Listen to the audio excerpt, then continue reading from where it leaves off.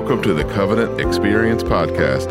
At Covenant, we are growing passionate followers of Jesus Christ who serve all people. If you live in the tri-state area, we welcome you to join us on Sundays at 9 a.m. or 11 a.m. You can find more information about us online at covenantexperience.com or call us at 304-876-2212 with any questions. And now today's message. Good to see you. My name's Joel. I'm one of the pastors here. If you're a guest with us, join me in God's Word in the book of Amos, the Old Testament prophet Amos, as we move, as we continue through our series, Turn. While you're turning, just a couple of things.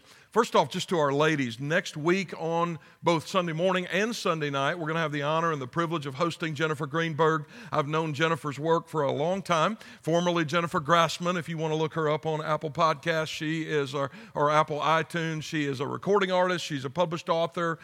She's going to be with us in the morning service. She and I will have a conversation around the topic of abuse. She has a domestic violence history of being a survivor, and she's going to share that story. She's also going to share with us in song. She has a powerful, powerful message for us. And then next Sunday night, 5 o'clock, dinner, childcare, all provided. It's our quarterly kind of big meeting for the Covenant women. So ladies, don't miss that.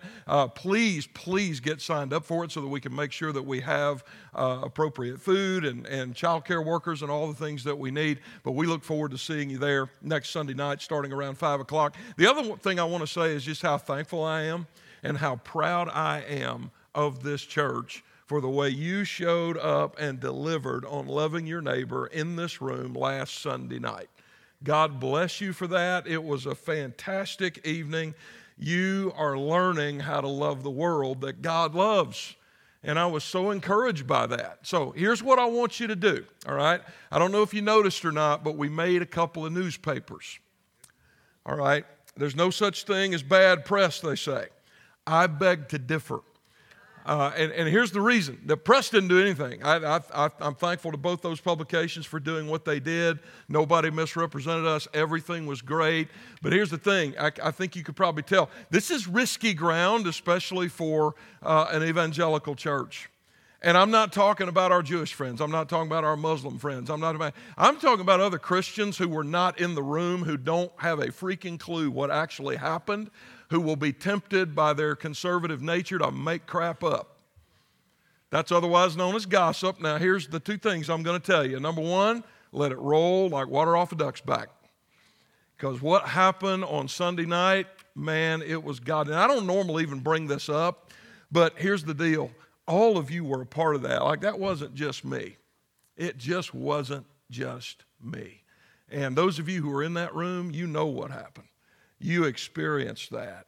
Don't let the Pharisees pour cold water on your heart.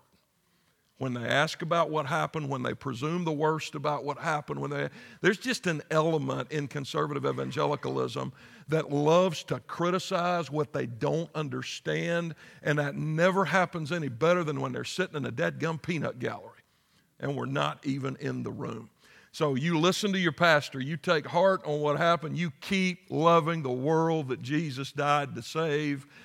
And I know some of our friends at Otis and Adams, if you're not watching right now, listening, you will a little bit later.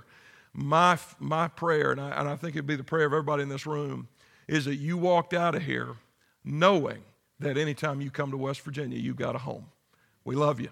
And God bless you. God bless you for everything you've done. And actually that translates really well into what we're going to talk about today in the book of Amos. We've been in this series dealing with the latter part of the Old Testament where God raised up 12 men and gave them the assignment of inviting his people to turn back to him. And the circumstances are different with each prophet, but with each subsequent call to return, we see a different idol holding us back. And then we see this call from a loving God beckoning us out of that bondage that sometimes we don't even realize we've done to ourselves and into genuine freedom of the worship of the true God. And the key to this is this Bible word called repentance. It's time to turn. We're going to hear that message. It's time to turn 12 different ways. And this is way number 3 as we look at Amos this morning. Now, Amos was a contemporary of Hosea, the first prophet we looked at a couple of weeks ago. But you'll notice, even though they preach in almost the same place and roughly the same amount of time, their dispositions are a little bit different, sometimes radically so. Hosea is a lot more emotional in his presentation. God is presented as a lot more tender. Amos is, well, he's a little grumpy.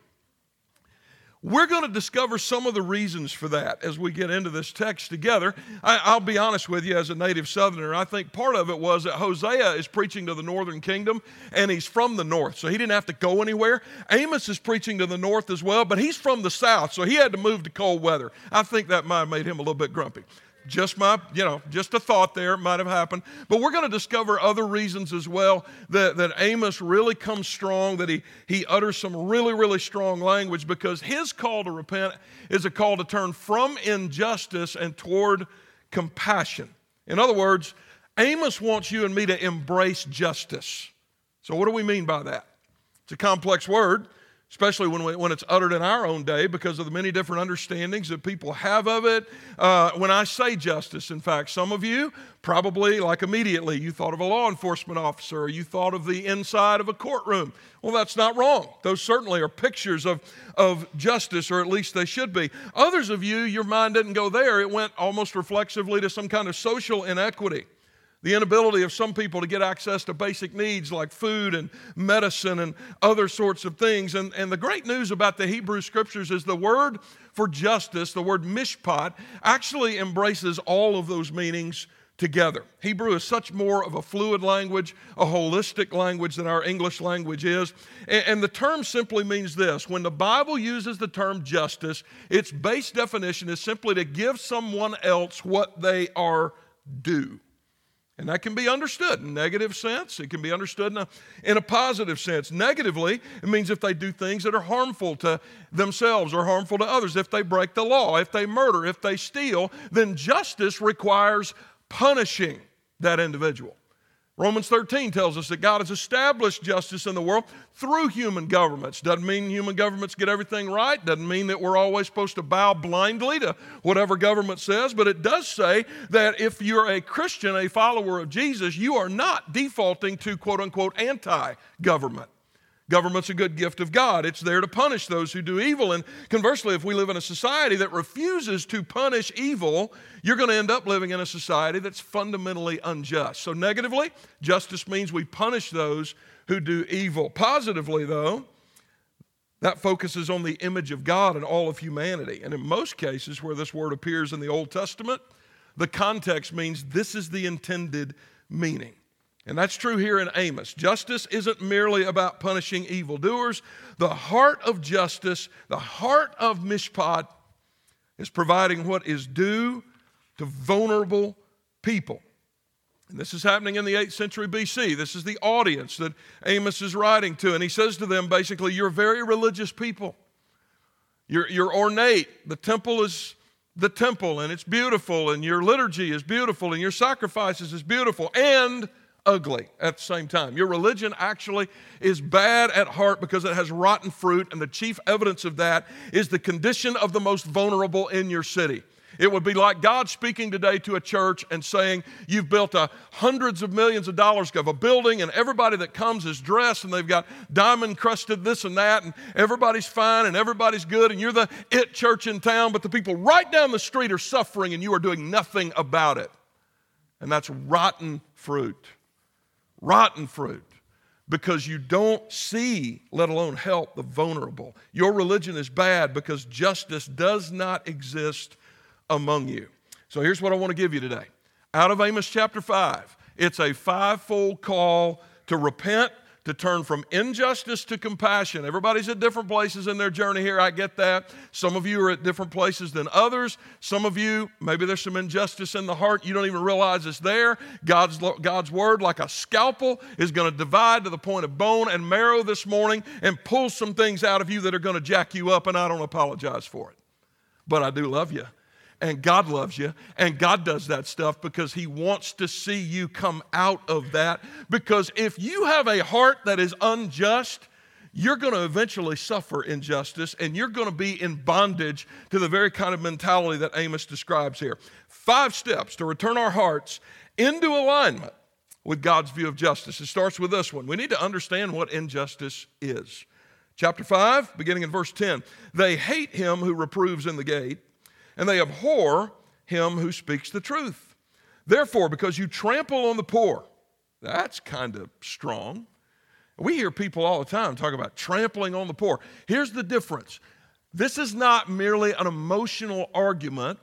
Amos goes on to describe the precise ways in which the society of his day was trampling on the poor. And we'll talk about that in just a moment. Then he goes on to say the following in verse 12, "For I know how many are your transgressions and how great are your sins.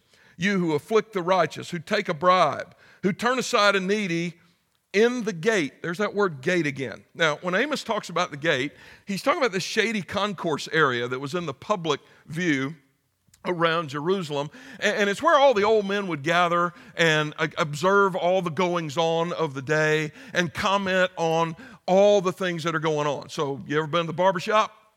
You ever been to your local bar?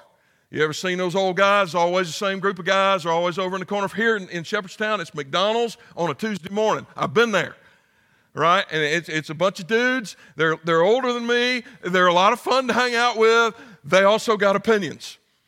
All right, you've seen that group of guys, all right, in the sometimes it could be any number of places, but it's that sort of common area. And have you ever noticed how all the world's problems are so incredibly simple and have simple solutions in those kinds of environments?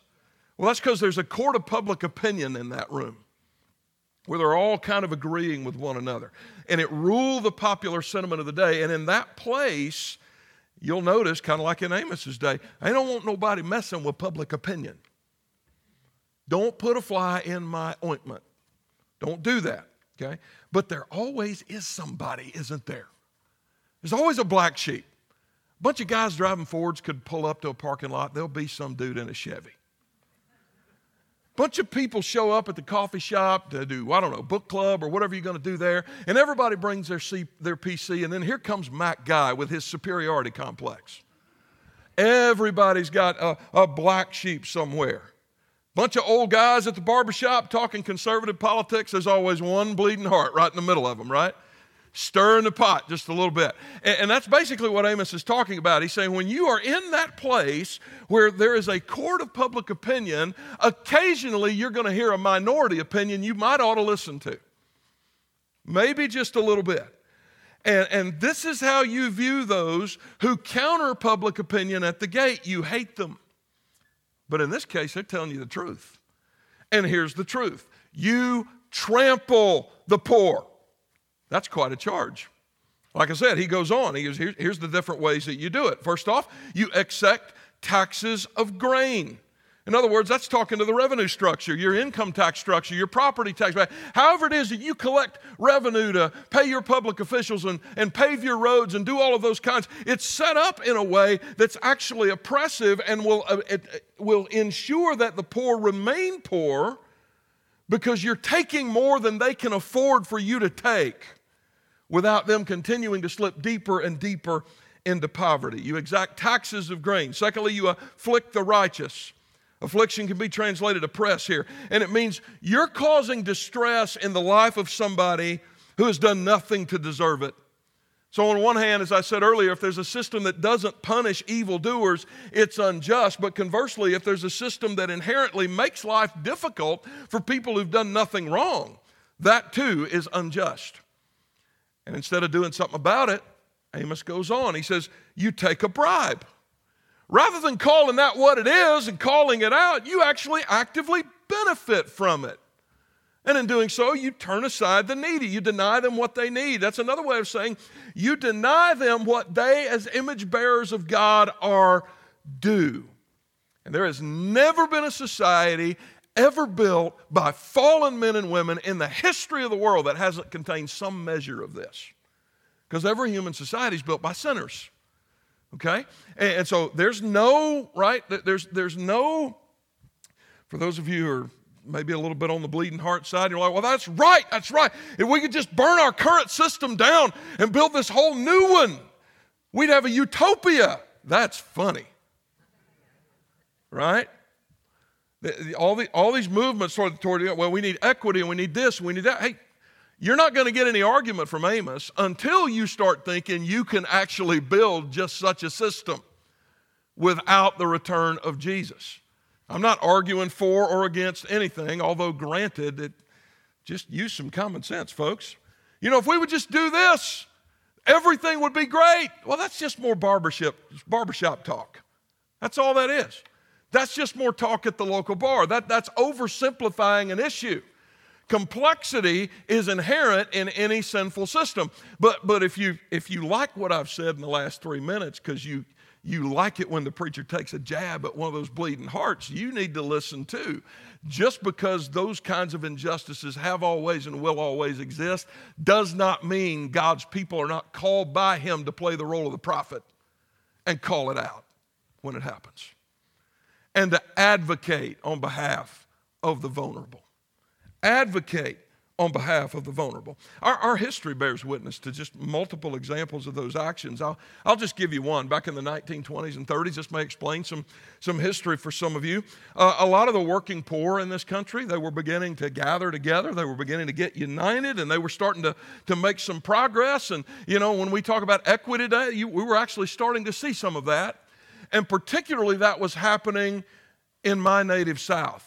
North Carolina, South Carolina, Georgia, Alabama, Mississippi. We started to see the redemption and lift that often happens when the gospel is applied. But there were some who were part of that aristocratic structure, that old structure, that were still benefiting from that structure, and that's not something they wanted to see happen because it might hurt them. It might take something away from them. And so for those of you who may wonder, in the South, that's where Jim Crow laws came from.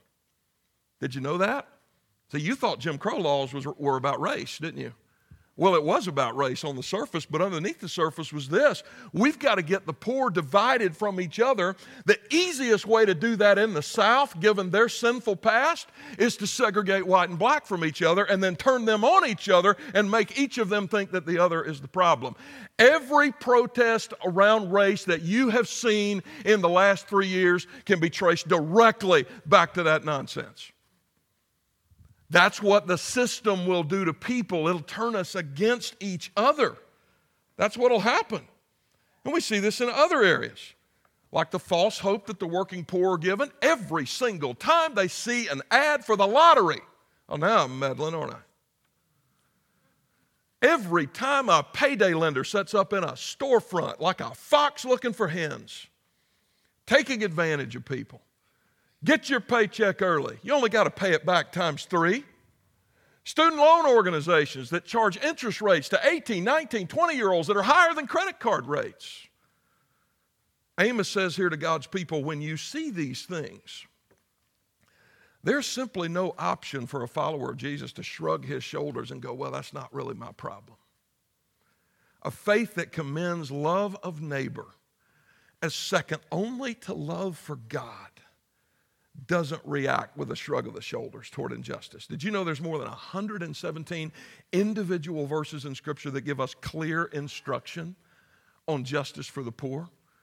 You want to know why we go to places like Apple Tree? You want to know why we go to some other places? Listen, it's not because, well, my goodness, those poor people. No, they are created in the image and likeness of God. They are due a level of dominion that you and I have. And poverty, brothers and sisters, that's what it is. It's a lack of ability for someone to have dominion. The very thing that God told Adam, the very first commandment, have dominion, even before he was created, over the fish of the sea and over the birds of the air and over every creeping thing that creeps upon the earth. That's what it means. This isn't something we can ignore. So you got to understand injustice, number one. Number two, you got to repent of injustice. Okay? Guys, this ain't Republican or Democrat. This ain't conservative, liberal. This ain't woke, non-woke, whatever the crap those words mean. This is a simple matter of whether we will be obedient or disobedient when it comes to the most vulnerable. I think it's been well said. You can tell the character of a nation by looking at their most vulnerable populations and just simply asking, how are they doing? I think that's more important when we talk about the church. You can tell how healthy a church is. You can tell how genuine the worship of the body of Christ is when you just look at the most vulnerable, both within and without, and you ask yourself a question, how are we doing? How are those people doing? Verse 14, seek good and not evil, that you may live. And so the Lord, the God of hosts, will be with you, as you have said. Hate evil and love good, and establish justice in the gate. It may be that the Lord, the God of hosts, will be gracious to the remnant of Joseph. So this is a pretty basic definition of what repentance looks like applied to the issue of justice. He says you need to do two things. Number one, a heart for justice, which matches God's heart for justice, hates evil and loves good. That's pretty simple, right? You and I are commanded to hate injustice because God, in whose image the vulnerable are created, hates injustice. God hates hunger. He hates poverty. He hates systems which perpetuate such things. And love the good. Embrace the things that lead to justice. And in a fallen world, we're not always going to see how to do this clearly. Okay? We're not always going to agree with one another about what that looks like. It's okay for followers of Jesus to have different opinions about things like labor laws and things like minimum wage laws. It's fine. Whatever strong opinion you got, keep it. I'm not trying to get you to change any of that. What I am doing is this. Don't let what you think be dictated to you by a dang political party platform. Let the heart of God drive you. Let the heart of God do that, okay? So we're not always going to see clearly. We're not always going to agree with one another. We will sometimes, but our hearts should be one on this. Hate evil, love good. And it's only with that heart that you can do the next thing. Establish justice in the gate. Remember the gate above, the barbershop, the local bar? You know what he's saying? Once you've developed the heart of God, go into those places and change the conversation. That's the message here. That's the challenge here. Go into those places and change the conversation. One of the great things I love about our partnership with One America West Virginia is it's allowed us to do that around the issue of addiction. In the 1960s, 1970s, it was probably very well intended, but there was an addict narrative that got pushed on our culture. Again, I think maybe there were a lot of people afraid for their children, like any normal parent would be. And so they said, you know what? Let's paint this really dark picture of the addict as the most undesirable person ever so that our kids won't ever want to grow up and be like that. But that was also a time when we didn't understand everything, did we, about the nature of addiction. More particularly the brain chemistry that's affected when it comes to something like opioids. We didn't, in those years, need to take the moral element out of it. It's still a bad decision to take illicit drugs. But what we did is we added the full picture, or we're trying to do that at least, so that we don't just see some junkie. We see an image bearer of God who's trapped, certainly through bad decisions, but also trapped by a larger environment and a reality that makes it far easier to be addicted than it should be.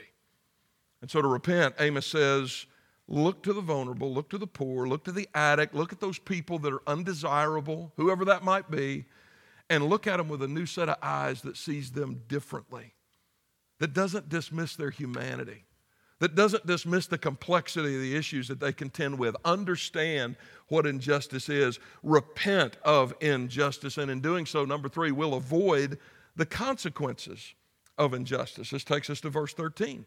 Therefore, he who is prudent will keep silent in such a time, for it is an evil time. Fast forward to verse 16. Therefore, thus says the Lord, the God of hosts, the Lord, in all the squares there shall be wailing, and in all the streets they shall say, alas, alas. They shall call the farmers to mourning and to wailing, and those who are skilled in lamentation. And in all vineyards there shall be wailing, for I will pass through your midst, says the Lord. This is a foreboding warning. There are times when God says, I'm coming, that we go, yeah, Lord, come. This ain't one of them times. This is one of those texts that the context demands. When he says, I'm coming, we're like, oh, Lord, no. No. Because punishment is about to be exacted for the lack of a heart that is in sync with the heart of God. And we see this throughout the Bible, most clearly in the prophets. Look at Jeremiah 29:7. He says, to the exiles, right? They've been sent as exiles, slaves, into Babylon, and this is what he tells them. Seek your liberty. Nope. Seek your rights? Nope. Seek your home? Nope. Seek the welfare of the city where I have sent you into exile. And pray for the Lord on its behalf. In its welfare, you will find yours. Did you know everywhere, not just here in Jeremiah, everywhere God's people have ever been allowed to exist, God has intentionally tied the welfare of His people to the welfare of the people around them because He loves those people too. That's His desire. And so He says, I'm going to link your fortunes up. If they suffer, you suffer.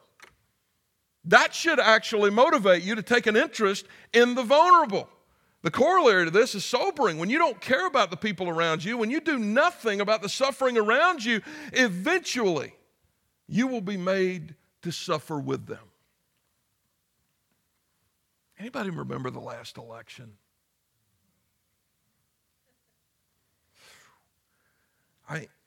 Dinner tables divided, churches divided, families divided. You know you don't have to live that way, right? Yeah, I'm telling you that because in about a year, they're going to be at it again, okay? You're like, who, the Republicans or Democrats? Yes. All right? They are going to be at it again. And they're going to try to lure you off a team that is united under the blood of Jesus and onto their team, which is save our temporary kingdom, or whatever the heck that looks like. I'm not telling you can't have opinions. I'm telling you that it's coming. And when you join the world in that toxic polarization, you know what? You get more of it. Is this making sense? You get where I'm going? You picking up what I'm putting down? You participate in that crap, you're going to get more crap. That's what Amos is telling us here. I'm not talking about voting. I'm not talking about having opinions. I'm talking about being ugly. I'm talking about treating people who disagree with you like they're the enemy. There are people in this room that voted for the current president, and you are welcome here. There are people in this room who voted for the former president, and you are welcome here. And if there's anybody that don't like that, there's a door. Because our unity comes from a bloody cross and an empty tomb, not a temporary Caesar.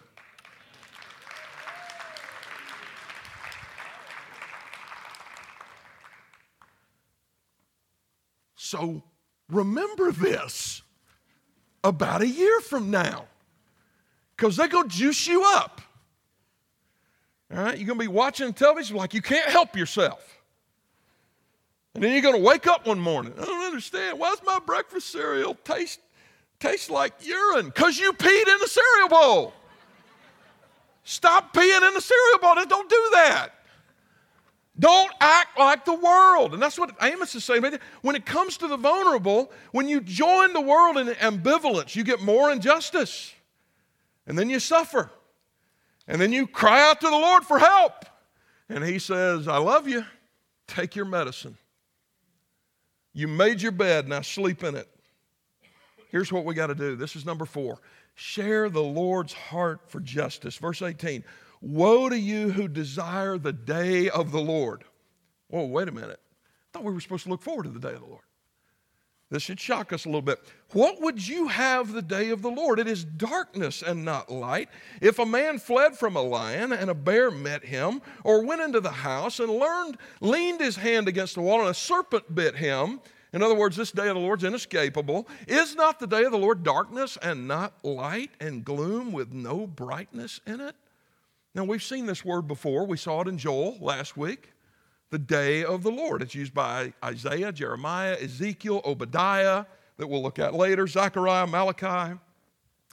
Israel used this phrase to refer to the times that the Lord would intervene on behalf of His people. And then the New Testament writers took it and appropriated it to describe both the first and the second comings of Jesus, which means there's a connection here, okay? There's a connection. And they were seeing the day of the Lord to their advantage, and Amos was saying, you need to check your behavior and think about the coming of the Lord in a very different way. When He says, I'm coming to you, He doesn't mean that in a good, warm and fuzzy, unicorns and rainbows kind of way. He means you've been wicked. He means you have trampled the rights of your fellow image bearers. He means you have not looked out for the most vulnerable among you. And so maybe you ought be a little bit concerned. We have folks like this today. I call them prophecy addicts, right? They think of the end of the age with a hope that maybe they shouldn't have. Scour the internet for the latest on all the prophecy news. A bunch of guys that got their seminary degrees out of some bubblegum machine somewhere. Sit in a classroom with charts and timelines and potential candidates for the Antichrist. And here's something I want you to notice about a lot of that kind of conversation. There's never a personal call to repent in any of that. Have you noticed that? It's all about whether it's going to be the Russians or whether it's going to be this country or that country or who that person's going to be. It's outward focus. True eschatology has you look at your own heart first. Jesus is coming. Are you ready for it? Are you ready for it? Quit looking out here for all the... If you know Jesus, all that other stuff will work itself out, and most of the crap you have learned in 20th century American evangelicalism ain't true anyway. I had students in my New Testament class ask me once, hey, Pastor, this was probably 20 years ago, hey, what do you think of the Left Behind series? And I surprised them. I said, I loved it. You loved it? Yeah, it's phenomenal. It really is. I think, now you may disagree, and that's fine. I thought it was incredibly well written. It was a riveting story. And then with a little bit of a sly grin, I said, I think dispensational theology makes great fiction. And we can debate about all of that, but here's the thing. You sit in a place worried about this, worried about that, talking about the day of the Lord, when you will be avenged, waiting to be raptured out of here before God pours out his fiery wrath on all these pagans you don't like. That's exactly what the people of Israel were doing. It's how they were appropriating the teaching of the end of days. And Amos speaks here and says, I don't think you have a full understanding of how all this is going to go down, or you wouldn't be begging for the coming of the Lord. You'd be afraid of it right now because of the way you are behaving. You're ambivalent toward the poor. You perpetuate injustice on the vulnerable. You benefit without thought from a system that allows you to take bribes while you turn a blind eye to bona fide suffering happening right in front of you. Why on earth do you look forward to the day of the Lord? Don't you know he's going to avenge the evil that you have done? Why are you so anxious for your own judgment? These people who wanted perceived justice for themselves but cared nothing about real justice for the vulnerable, and all of this for one simple reason. They did not share the Lord's heart for justice. And so Amos says, I don't want that for you. God really doesn't want that for you. Grumpy old man from the south coming up north to warn you about this so that you will turn and so that God can do what Joel talked about last week, just tear open your heart and give you a new heart. And included in that new heart is going to be compassion for them. I think that's a question that Amos puts in front of us 25 centuries later, 26 centuries later. Sorry, my math's not good. I don't remember. 8th century BC forward, you determine all of that.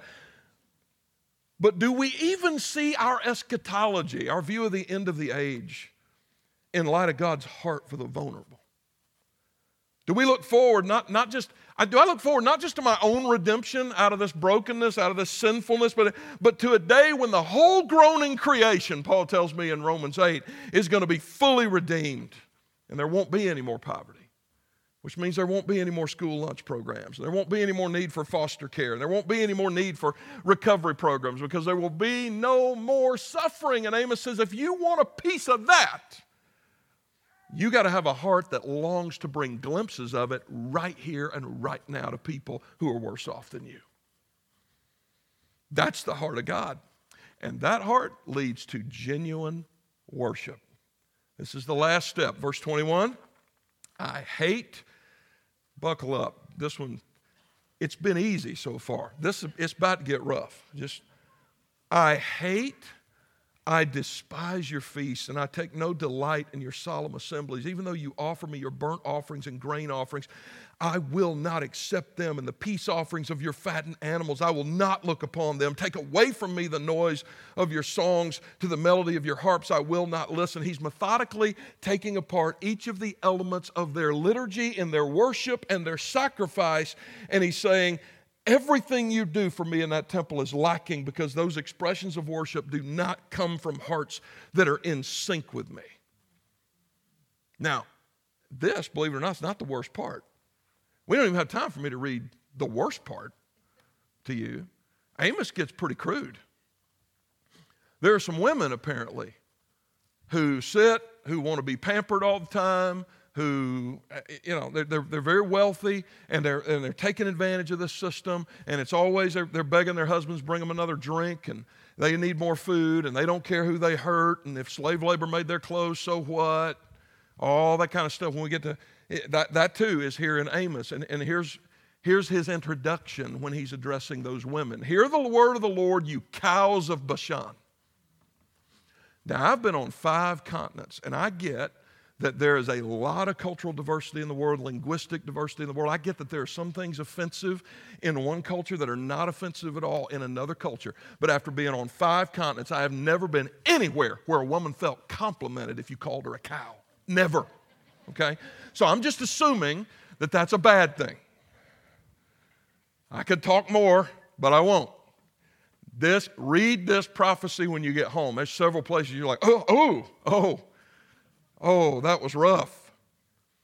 Why does he do that? Is he just trying to be a shock jock? Like, is that all he's wanting to do? Well, let's look at verse 24. Here's what he says.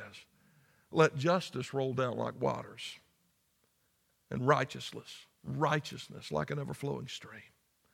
I want justice.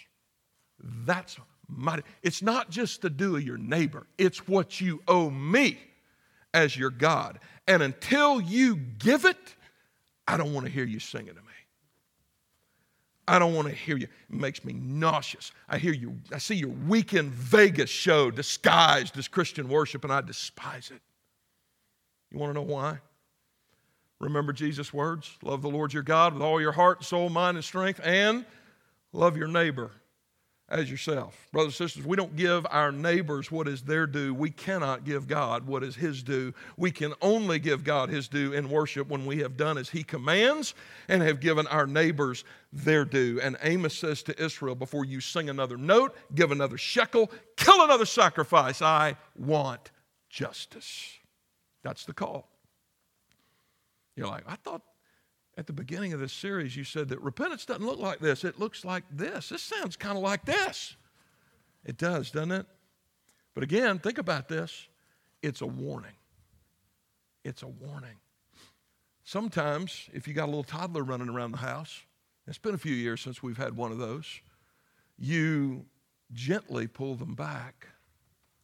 And sometimes you yell at them, don't you? Yeah, if they're about to run out in the middle of a busy street, you don't know, Johnny, honey, don't do that. You say, get back here. Why?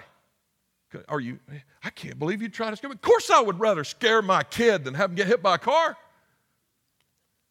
This is apparently serious stuff because a God who loves us is being stern with us about it. We had best pay attention to our Heavenly Father. Recovery, the homeless, the kids we work with in this county, all the things we do that actually make me proud and honored to be a pastor, that make me feel like I don't have to make quite so much personal application to this congregation as a whole. I thank God for that. But that doesn't mean that all of us don't have individual hearts that need to be cleansed, irrigated, if you will.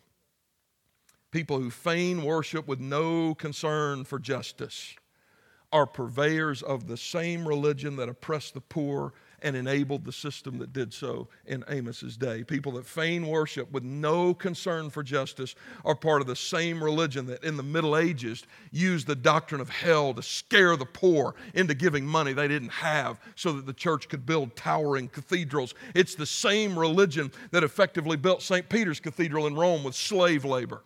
It's the same religion that in the 20th and 21st century so individualizes and personalizes my faith in Christ that it's devoid of any concern or any love for neighbor.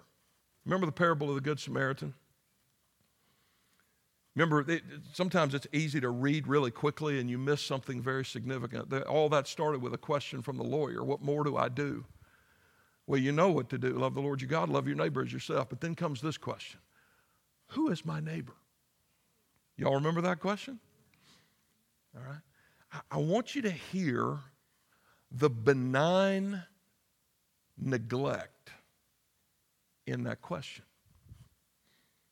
All right. Well, I got to know where the lines of demarcation are here. So who exactly are we talking about? That's the question of somebody who does not understand God's heart for justice. They're always qualifying. And so Jesus, in response, picks the absolute worst of society, a Samaritan. And not only explains God's heart for justice, but does it in a way that makes the most despised race in Israel the hero of the story. That's what he's doing. And so he makes him the hero. And here's what we learn. Everybody is created in God's image. Everybody is someone Jesus died to save. Everybody is your neighbor. And the best of faith turns from injustice toward them to compassion toward them. The same sort of compassion, unearned compassion even, that God showed you and showed me. Love God by loving them. Love them by loving justice. Let's pray together. Heavenly Father, you are gracious to us even when you speak sternly to us. We thank you for your servant Amos, who minced no words, but who truly out of a heart of love calls us to have a heart that's in sync with yours, because it's not just about doing the right thing. It's about seeing the world the way you see it. It's about bringing glimpses of a coming kingdom, a kingdom we fully confess we cannot bring apart from your splitting the eastern sky and bringing it yourself, but a kingdom nonetheless that we're called to reflect in every ministry, in every message, in every act of service. So, Father, fill our hearts with love of neighbor. We saw some of that last Sunday night. God, you are good to us, because only you can create that kind of heart in people such as us in the midst of a world such as the one in which we're living. I believe you are active and moving and shaking your people. God, continue to do that for the sake of your own glory and for love of our neighbors. I pray these things in Jesus' name. Amen.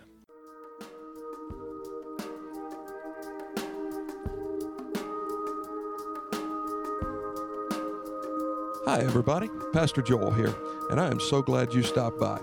I pray this podcast helps you in your walk with God. And if you're listening with questions about faith of any sort, God is not afraid of those questions, and neither are we.